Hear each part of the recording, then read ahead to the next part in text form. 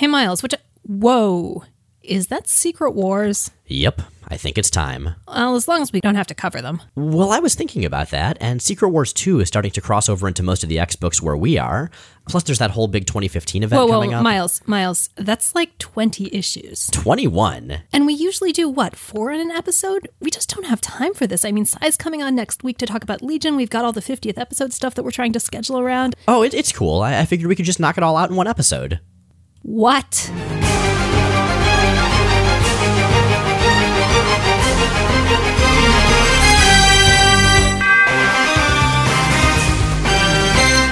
Hi, I'm Rachel Edidin. And I'm Miles Stokes. And we are here to explain the X-Men. Because it's about time someone did. Welcome to the 43rd episode of Rachel and Miles Explain the X-Men, where we walk you through the ins, outs, and retcons of our favorite superhero soap opera. So yeah, Secret Wars 1 and 2. Now, I should say we were not originally planning to cover this. In fact, we were rather adamantly originally planning to not cover this. I think you were a little more adamant than I was about the whole thing. Because it's terrible. Well. Then we were reading through X-Men from the mid-'80s, and we realized that Secret Wars 2 crosses over with everything nonstop. And at the same time, Marvel had announced their big Battleworld Secret Wars 2015 event. You listeners are apparently extremely concerned about Secret Wars, and so we thought, as we do this podcast as a public service, filling in the places where the government has fallen short in its X-Men explanation. Yes, this is us taking an adamantium bullet to the head for you guys. We have done a ton of research. We have made the requisite offerings to Sean Howe of incense and little scraps of 80s ephemera. I do want to clarify. So we're going to be covering Secret Wars 1 and 2, and obviously that is a lot of comics right there. 21 issues does not translate into 21 issues of plot, and specifically does not translate into 21 issues of X-Men relevant plot. It doesn't translate into 21 issues of worthwhile plot. We've described Secret Wars 1 before as basically the equivalent of a kid banging together handfuls of action figures, and that's really all it is. Secret Wars 2 is more interesting for values of the term that we'll get into in more depth later. But again, this is primarily an X-Men podcast, and so figuring out just how deep we want this dive to be took some feeling out for this episode.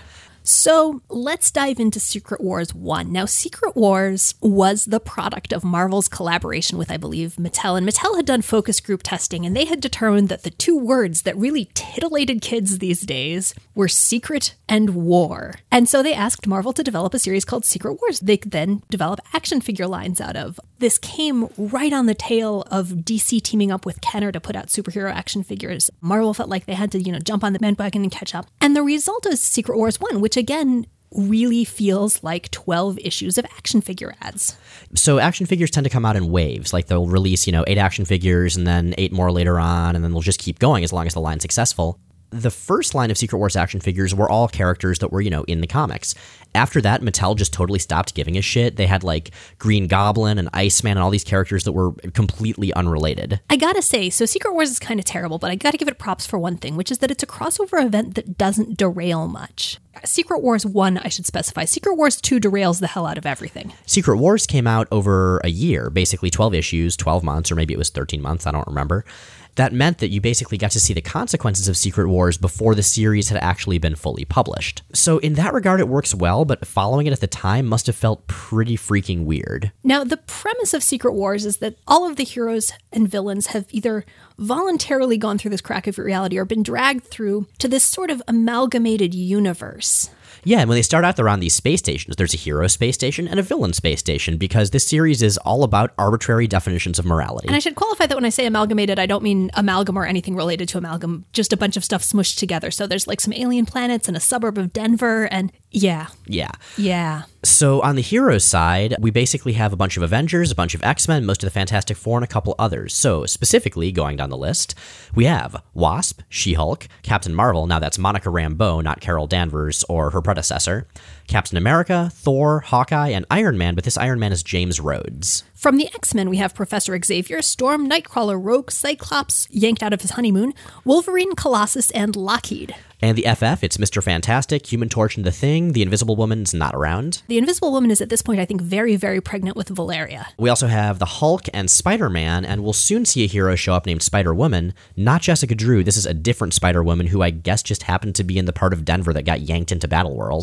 Denver, Spider-Woman. Next time you're in like the Denver airport, just ask around, everybody knows her there. Among the villains. And man, they are front and center in this. We have the Wrecking Crew, Wrecker, Thunderball, Piledriver, and Bulldozer. And what I like about the Wrecking Crew is they're just bad guys. Like, their job is crime. And that's pretty much the whole thing. Like, hey, we're a vaguely wrecking-themed group of supervillains. We're going to rob some banks or rob some other stuff. Yeah, they are uncomplicated gentlemen. You know what you're getting with the Wrecking Crew. You know, they talk about with presidential candidates, how comfortable would you be getting a beer with them? I want to get a beer with a Wrecking Crew and then leave before the inevitable barroom brawl that causes millions of dollars of property damage. That's kind of how I feel about Juggernaut. I feel like he would be a good drinking buddy for about the first half a drink. We also have not really many team members aside from them on the villain side, because villains tend not to work well with teams.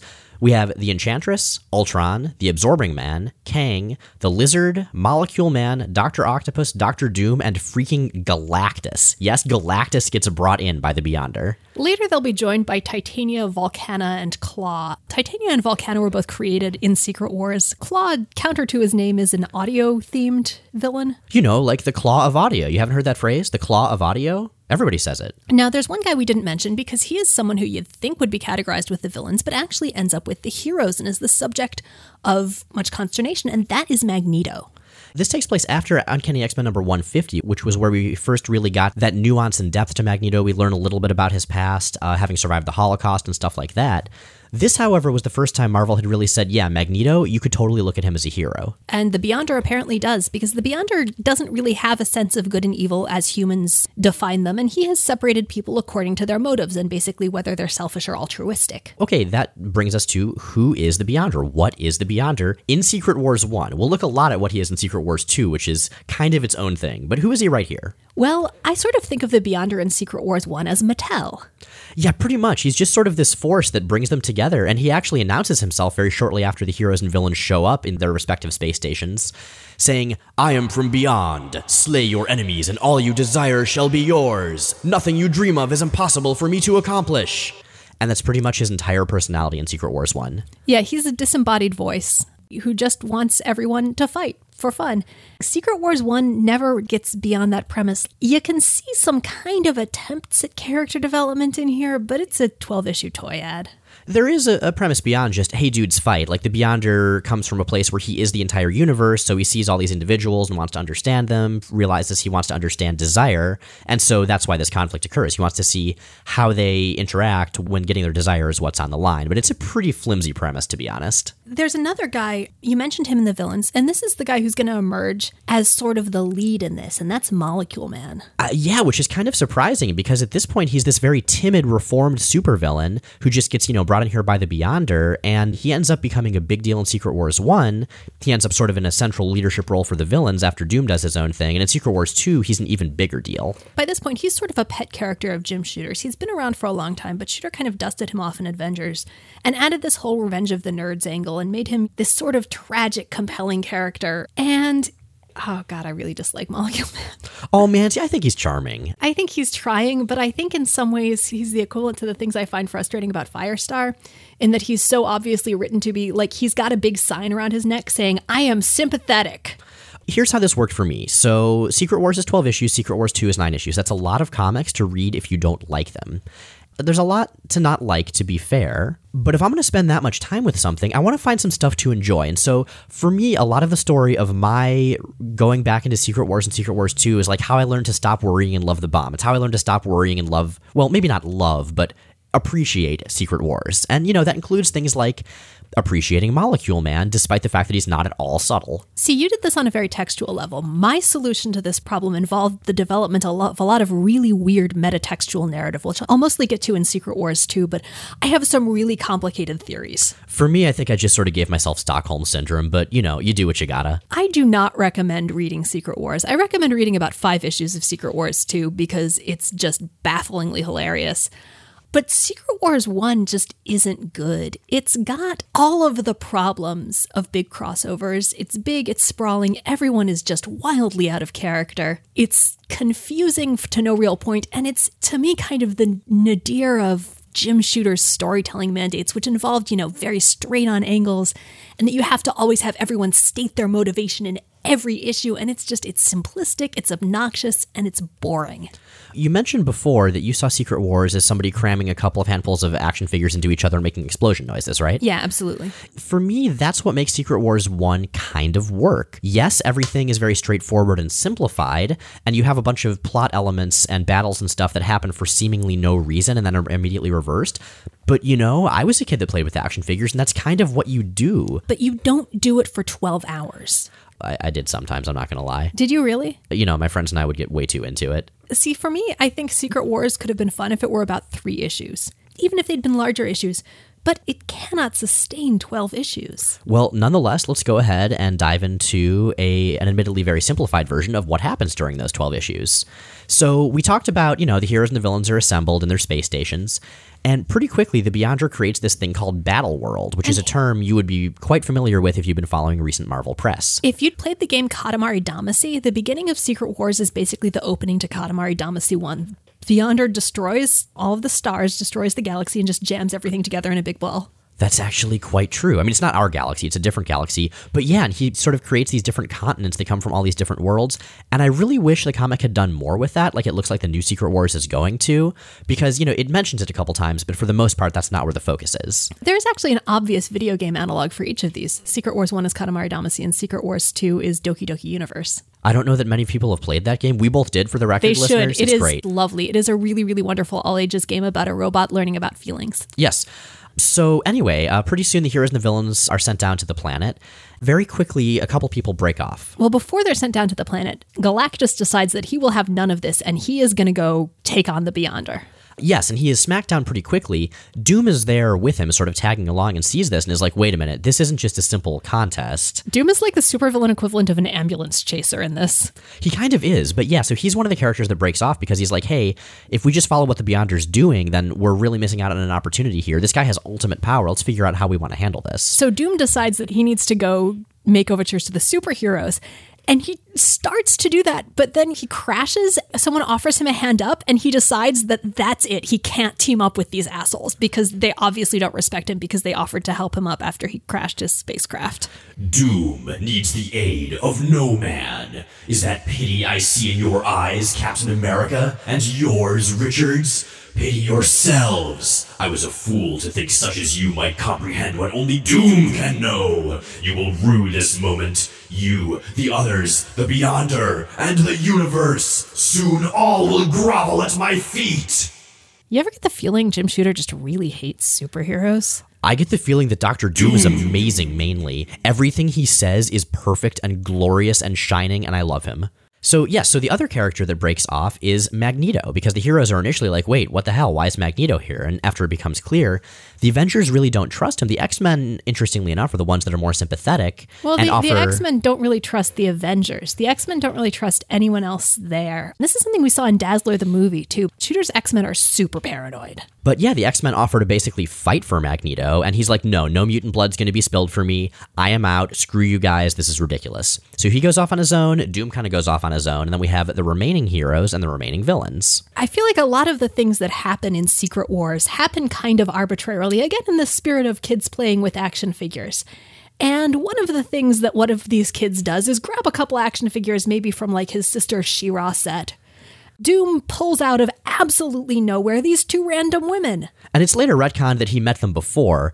He uses his science machines of some sort to transform Skeeter and Marcia into Titania and Volcana, who are 2 characters who are going to be around for a long time. You'll see Titania with the Absorbing Man, even in the present-day Marvel Universe, and Volcana turns up now and again, usually in relation to the Molecule Man. I got to admit, I kind of love Titania because, I mean, she's simplistic and she's really obnoxious, but she's kind of a great subversion of a lot of gender norms because literally all that this woman wants is to be like enormous and super fucking built. She just wants to be able to punch dudes. Right, and so she and the Absorbing Man end up in this great relationship that is themed around punching dudes. It's awesome. She's a good fit for the Wrecking Crew. Absorbing Man's not with the Wrecking Crew. You'd think he would be based on his sort of hitting people with a big ball and chain. Well, and his name is Crusher, isn't it? Crusher Creel, yeah. So he'd be a shoo-in, but no, he usually does his own thing. I associate him so closely with the Wrecking Crew, and I don't know why. Well, at one point, him and the member of the Wrecking Crew that also uses a ball and chain are comparing their balls and chains. Oh, that's so sweet. I actually really like seeing the villains interact because they really have no reason for cooperating other than the selfish goal of getting their wishes. And so so there's just like a lot of hangout bro time. Yeah, the lizard just kind of runs away and lives in a swamp. It's kind of sad and adorable. Wasp finds him later and they make friends. Mm-hmm.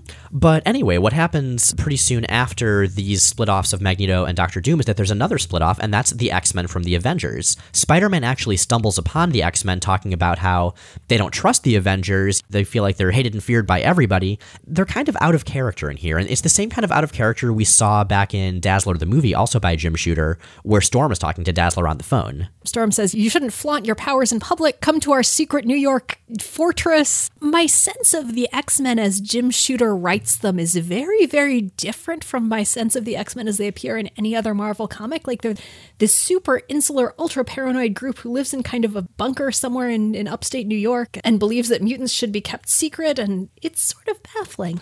It is, but these are the X-Men that we see in Secret Wars, and so Spider-Man basically says he's going to tell on them since their intent is clearly to join Magneto. They try to fight him, and he trounces the entire X-Men team. And Professor Xavier then wipes his mind, because literally everyone in this crossover is a complete jerk. So after this, I mean, there's just sort of a lot of back and forth and heroes fighting villains and various people having schemes, and honestly, not very much of it's consequential, but a few things are. So one of them is that Molecule Man, he's getting sort of more and more confident because Volcana, who's apparently attracted to sort of milquetoast, meek but powerful men, he and Volcana start this relationship that we'll see later in Secret Wars 2.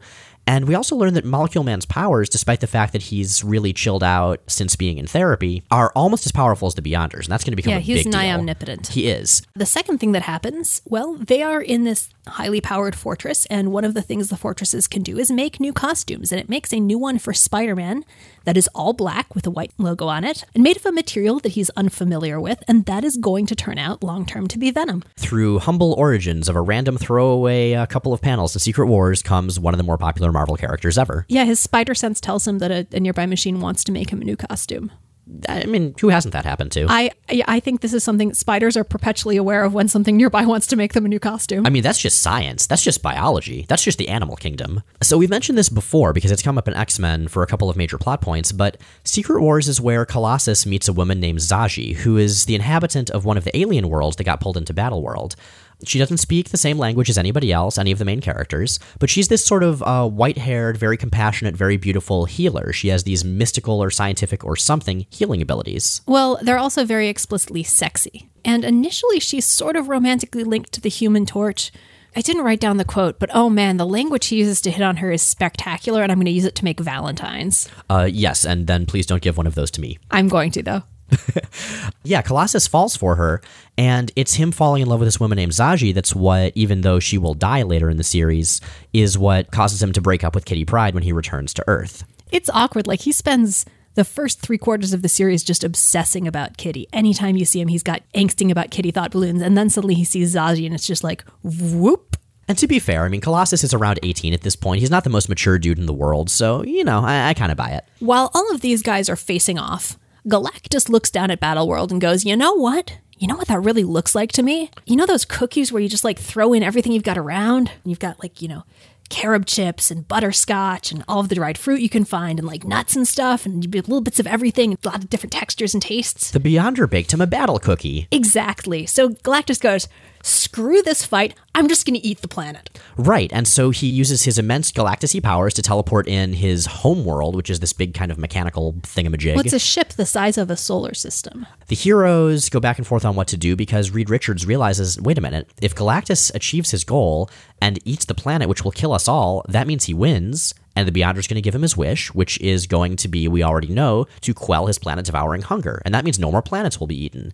So maybe the ethical thing to do is to let Galactus eat the planet and kill us all to save trillions of lives. And he waffles about that for about an issue, and then he realizes that he's totally got a kid who's about to be born, and to hell with the rest of the universe, damn it, he's going to live. And what Dr. Doom does, so Dr. Doom has found/resurrected this villain named Claw that we mentioned before, who's a living creature made of sound. And then cuts him into paper-thin sheets. To create these focusing lenses to gather in the power from Galactus's homeworld spaceship thing. Now, Claw, it should be pointed out, Claw's lost his mind from all the stuff he's been through, which is too complicated to go into. Claw has been trapped in Galactus's ship for years, so he's got some kind of resonance with it. Yeah, and so he turns into this sort of like court jester / Igor figure to Dr. Doom's Dr. Frankenstein, or Frankenstein. He's made of like solid sound, so being sliced into thin lenses doesn't actually hurt or harm him. Like, and he actually sings little songs about that fact. He's still cool. Like, he's still having cheerful conversations with Dr. Doom through this. Mm-hmm. Dr. Doom is actually successful, gets basically the power of Galactus, challenges the Beyonder, and takes him out. And at this point, Doom essentially becomes a benevolent god. And the benevolent part is important because after he declares that, he's going to stop trying to dominate the world, he's going to try to solve problems now, he's going to try to do the right thing, all of the heroes look at him and they're like, nope, gonna take you out. For no good reason. Well, they just don't trust him, at which point a bolt from the blue comes out and kills all the heroes. Like, it legit kills all the heroes. And that's it. That's the end of the Marvel Universe. Done. That's how Secret Wars is going to end in 2015. I really like what happens after this point, which is that, Doom is being victorious, and Claw starts saying, well, I wonder if they could have survived. Let me paint you this hypothetical picture. And he's doing it, in his usual sing-song, jokey, I am not in touch with reality way. But he's like, well, what if it turned out that Zaji found the dead heroes and sacrificed her life force to resurrect Colossus? And then what if Colossus found the almost dead form of Reed Richards, who was, a little more durable, so survived, and put him in the healing machine that he saw Richards using before? And then what if that resurrected Richards enough for him to build a big machine to resurrect everybody else using Battleworld's energies? And Doom's like, holy crap, you just told me this story, and because I'm omnipotent, I accidentally maybe just did it without even realizing it. Right, Doom imagined it, and thus it comes to be. Thus it has already happened. And if you're playing with omnipotence in a story, like, this is the kind of stuff that's really fun to do. So I actually love that plot point. And Doom becomes acutely paranoid about his imagination at this point. He won't sleep. Pretty soon, the Avengers and the X-Men and all the heroes all attack him and manage to get him on the ropes enough for the disembodied spirit of the Beyonder, which was kind of around, like in Claw, for instance, which is what inspired Claw to tell that story, and takes his powers back. At that point, the heroes win, Doom and Claw are banished by the Beyonder, and they, aside from the Thing, who decides to stay on the world, where he can, for some reason, control his Thing powers. For a little while, yeah. They all go home, including a dragon that goes back with Lockheed that you may have remembered from that one mediocre issue of the X-Men that was set in Japan. And now we're done.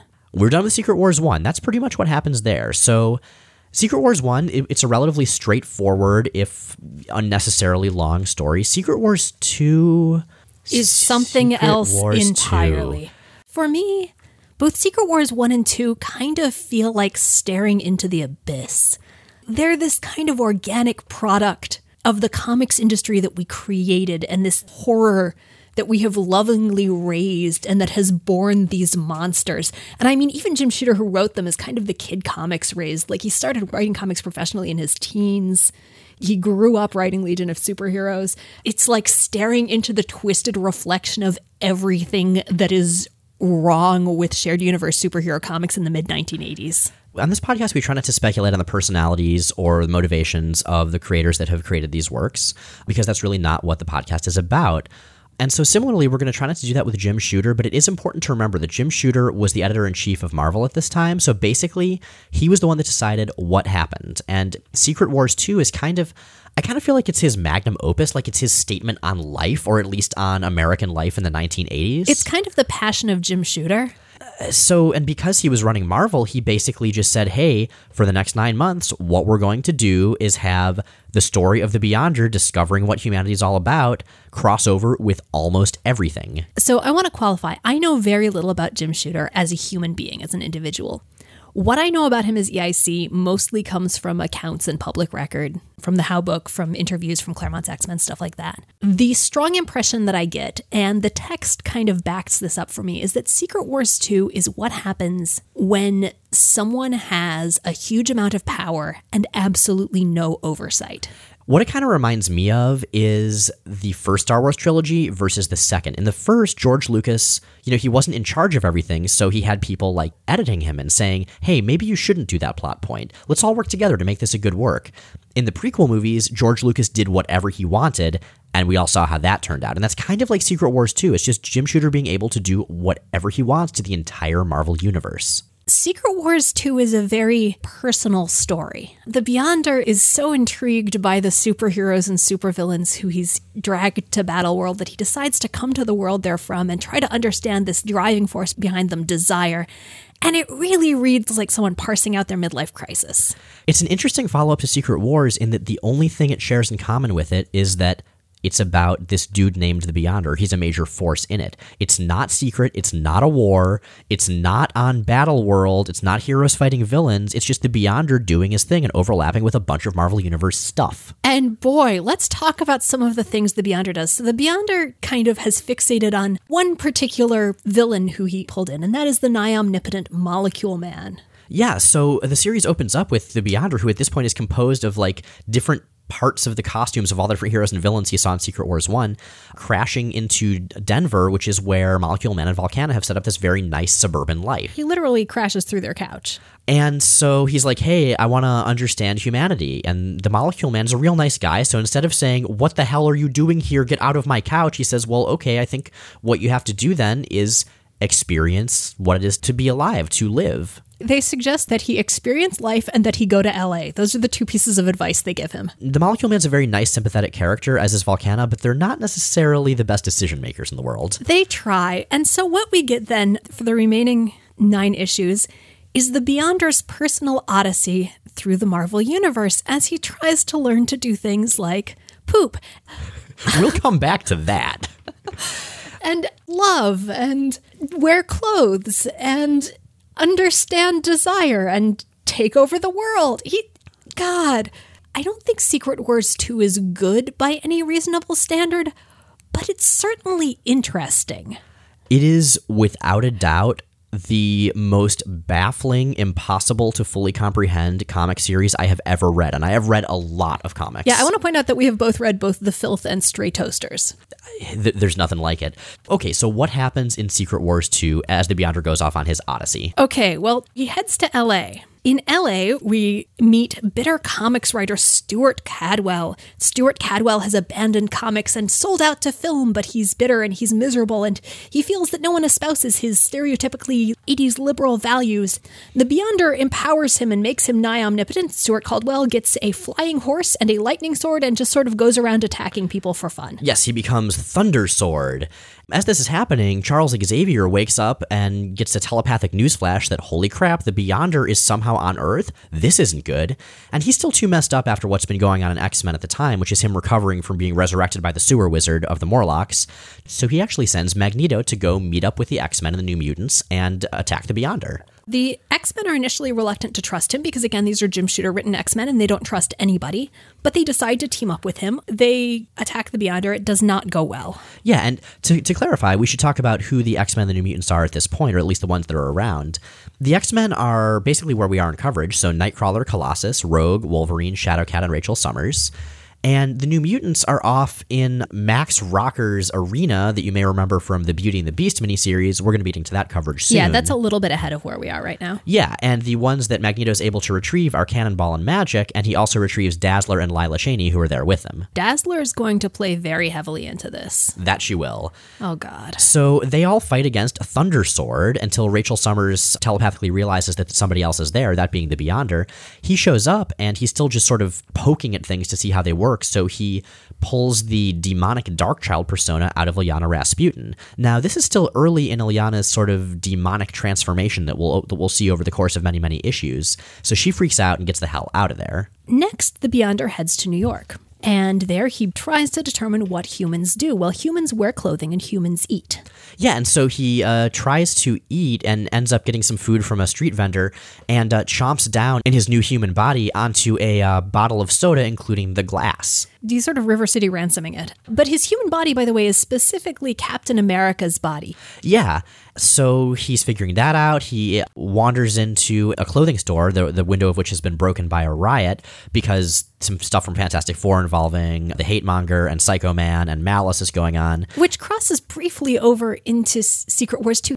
They went to such pains to integrate it with the rest of the Marvel Universe. Baffling stuff is just happening in the background and the margins continually because it's what's happening in the other comics. Yeah, like there are a number of official Secret Wars tie-ins, and it's some ridiculous amount, like more than 30 issues are affected here of various comics.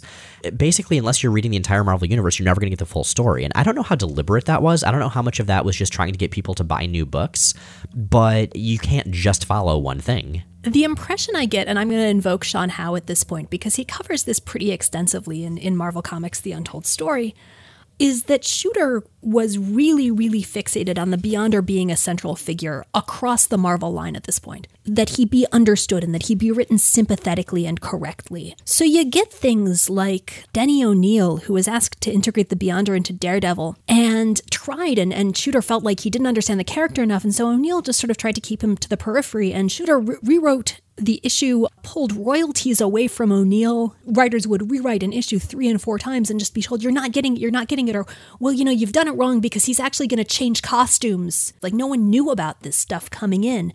And it just got weirder and more involved and tangled. And yeah, so what we see for the duration of this series, and we'll get to this in our X-Men and New Mutants coverage, is a Marvel Universe completely derailed by this event. People talk about company-mandated crossovers and stuff, and I think most people think of that as a product of mostly the 90s or maybe the 2000s.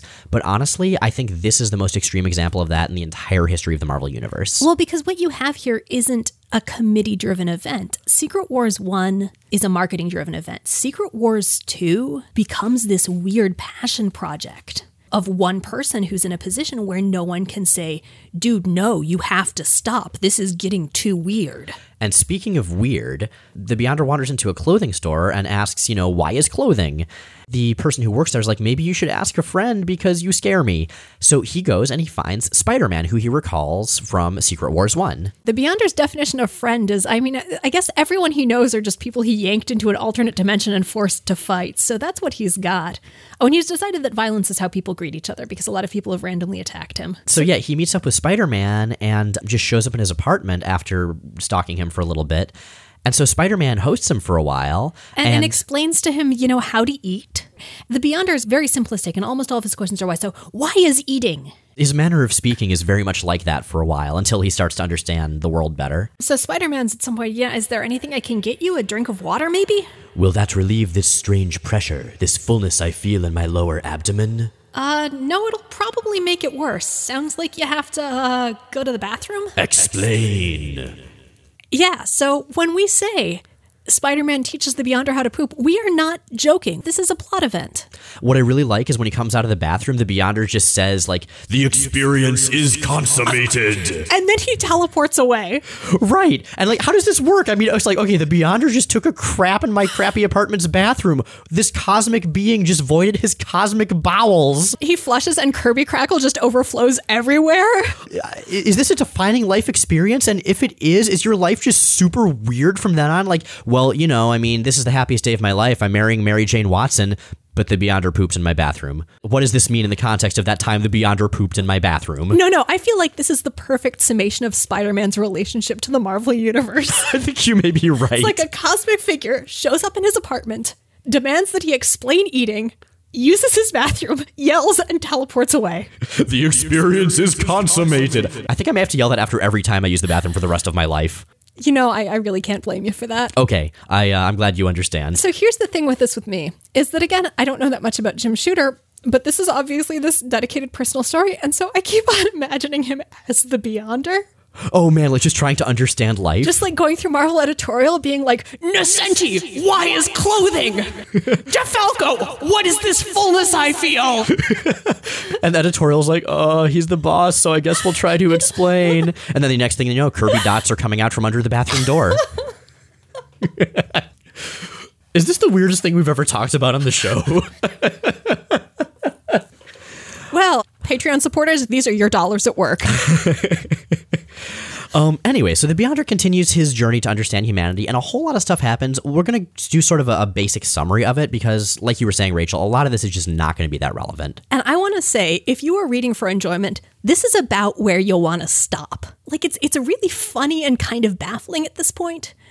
But from here, it just gets really dark and disturbing and spirals into existential despair. and cosmic implications, but kind of baffling, nonsensical cosmic implications, and it's just kind of a migraine. So yeah, I just go through like the first 5 issues and then take a break. Well, we're actually not nearly that far in our description of it. No. But no, we'll go through this. So essentially each issue has like its own kind of theme, its own sort of life lesson about what it means to be a human being in America in the 80s. So we've covered food, we've covered clothing. What are we still missing? Let's see, there's money, there's sex, and there's death. Well, so money is what comes next because the Beyonder sleeping on the streets, he meets this homeless woman who tells him about money after he tries to just take a suit out of a store and points him to the Heroes for Hire, at which point Luke Cage explains the concept of money to the Beyonder. And the Beyonder responds by turning their office building into gold.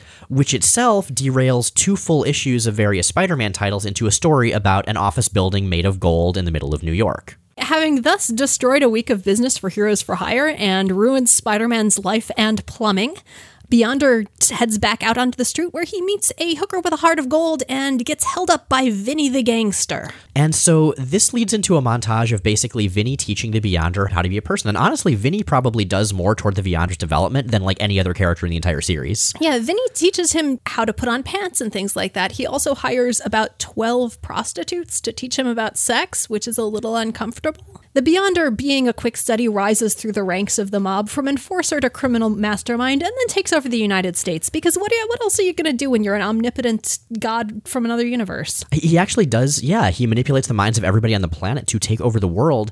And it's only when he meets a Transformer named Circuit Breaker, because yes, Marvel had the Transformers license at this point, that he decides not to do that. So he goes back to the drawing board, what do I do? How does Circuit Breaker change his mind? It's too complicated to explain. Circuit Breaker mostly talks about how she hates robots. Like I said, let's not worry about it. So next he decides that, well, okay, I look at Molecule Man of Volcana and they're happy.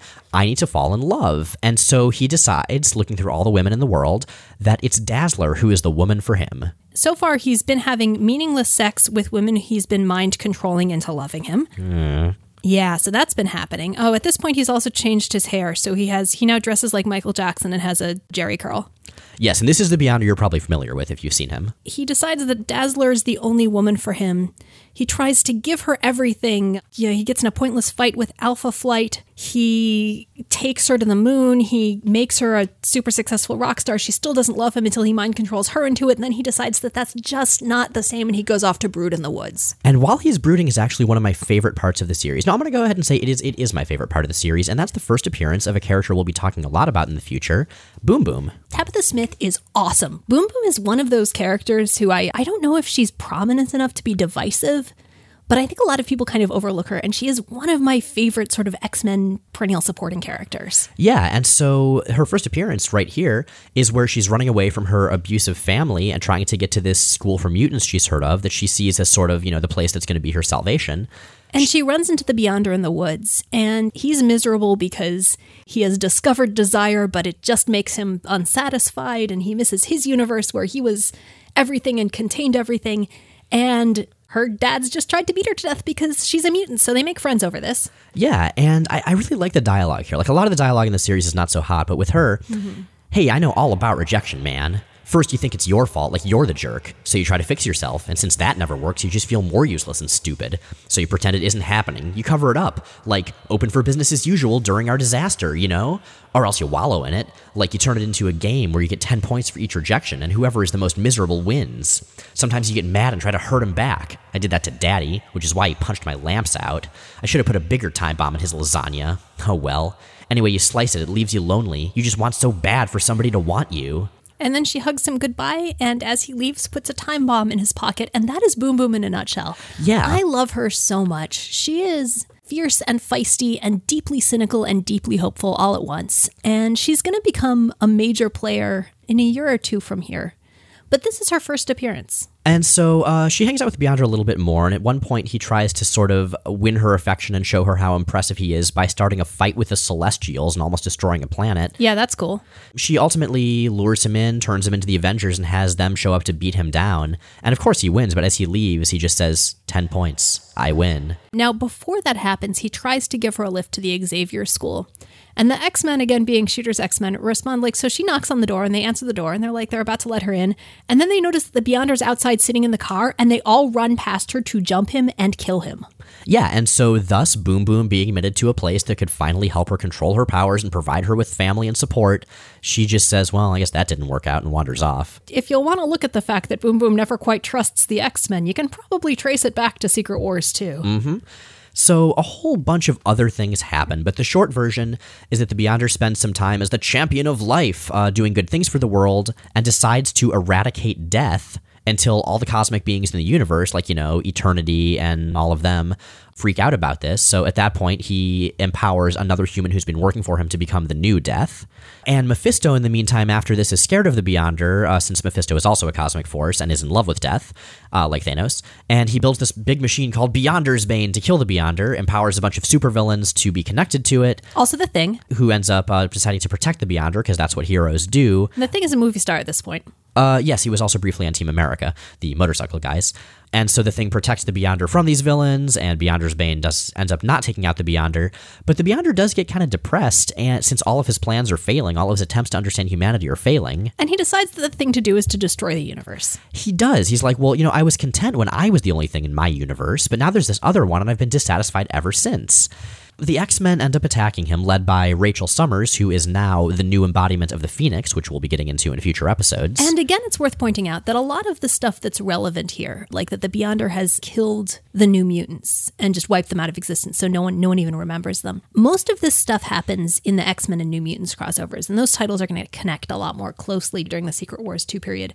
But almost all of the actual universe-relevant stuff happens in the crossing over titles. It doesn't happen in Secret Wars 2. So, yes, the Beyonder manages to beat the X-Men and then the New Mutants, and he's sort of going back and forth about whether to destroy the universe, and eventually decides, what I really need to do, everyone keeps telling me, I need to be mortal. To understand consequences, to understand meaning, I need to not be this immortal being that I am right now. So he builds this big machine that'll make him mortal and sort of gestate him repeatedly and goes into it and gets killed and goes back through it a couple times. And in the meantime, to test it, resurrects the New Mutants, who are now sort of without souls or minds and are very glum and empty. This will become plot relevant in New Mutants, but not actually in Secret Wars 2. Very much so.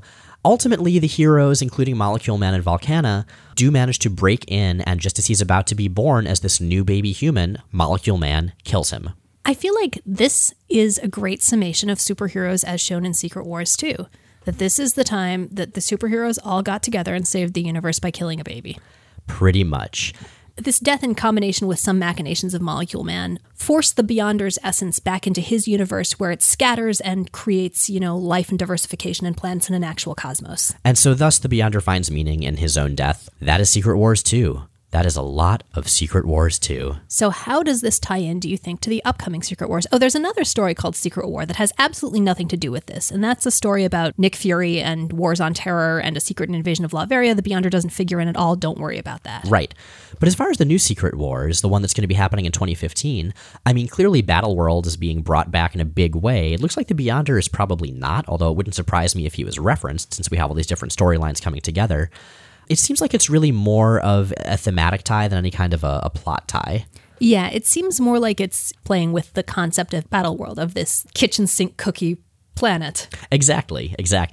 So I would not lean too heavily on Secret Wars 1 and 2 as predictions for what's going to be coming in this year. And I guess that's really about it as far as Secret Wars. So listeners, thank you for bearing with us. I know that was a lot. It was a lot for us too. Well, that's sort of it as far as Secret Wars, because Secret Wars 2 is going to be echoing through X-Men and New Mutants for a while in our coverage. You're going to be hearing a lot more about those over the next few weeks. Very true, very true. Those will probably make a little more sense and be a little bit less single-minded than Secret Wars 1 and 2 were. So with that, let's move on to some questions. So Pawpaw5771 on Tumblr asks, Stuart Cadwell / Thundersword from Secret Wars 2 #1. He's got to be based on someone Shooter had a beef with, right? His rant about writing pablum censors about what he'd do if he had some power and the things he'd straighten out, only to find that he's powerless without his Shazam award, and being in tears after realizing he destroyed the places he worked. This all has to be some kind of passive-aggressive meta-commentary about someone Shooter's worked with, I assume? You assume correctly. This has never actually been officially confirmed. But based on his history and his career arc, and also just based on the way he's drawn, it's pretty obvious that Stuart Cadwell is supposed to be Howard the Duck creator Steve Gerber. He looks just like Gerber, and Gerber at that point had left Marvel, had left comics to go work in Hollywood on animation. Wow, that's really petty if that's the case. It's unbelievably petty. All right, so the Noir Guy on Tumblr asks, what's the best thing and the worst thing to come out of Secret Wars? Okay, so the best thing I would say is absolutely Boom Boom. Now that's both in terms of her role in the Secret Wars 2 storyline and in terms of the character she would later become. I have a huge soft spot for Boom Boom, and she would not exist without this series. The worst thing? Everything else.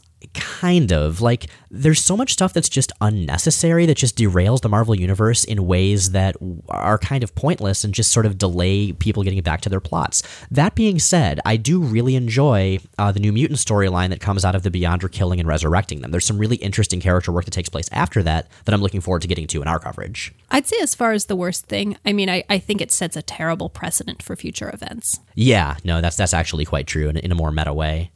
Lastly, an anonymous listener on Tumblr asks, what major changes to the X-Men universe do you want to see happen in Secret Wars 2015? I've said this before, gonna say it again. My investment in X-Books as a reader is largely in the fact that it's a good premise that leads to interesting stories.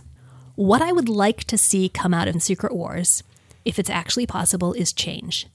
I would like to see a version of the X-Men and a version of the Marvel Universe that I hadn't previously conceived before. I would like to see the status quo shaken up in substantive ways. That sounds about right to me, yeah. Meanwhile, we have some thanks from our buddy Victor Von Doom for some of our Patreon supporters. With the help of the satisfactory Ian Sharman and the so-called Lord of the Ocean, Matt Waters, that fool Richards and his heroic allies were almost defeated on Battleworld. Doom has now returned, but was advised by Darth Lenore and Ronanfish to not waste his efforts on the Beyonder's return. Perhaps they have a place in Latveria after all. Perhaps. I love that you get so into those. Well, if you're going to do something, do it right. So, I believe we are very much out of time. Rachel and Miles Explain the X-Men is as always recorded in Portland, Oregon, and produced by Bobby Roberts, the producer of the Geek Remixed trilogy of pop culture mashup albums and co-host of the Star Wars podcast Full of Sith. New episodes come out every Sunday on iTunes, Stitcher, and our website, rachelandmiles.com. Check out rachelandmiles.com for all kinds of extra content, companion posts, essays, fan art, X-Men Evolution Vaults, and much more. The podcast is completely listener-supported by people like the aforementioned Ian Sharman, Matt Waters, Ronanfish, and Darth Lenore. And it's made possible by our generous Patreon supporters. Thank you guys so much. Please keep doing what you're doing. We love you. If you'd like to become a supporter, check out the link at the top of our website. Next week, we'll be joined by writer Simon Spurrier for the debut of the wild-haired, world-bending mutant who broke reality twice. David Haller, better known as Legion.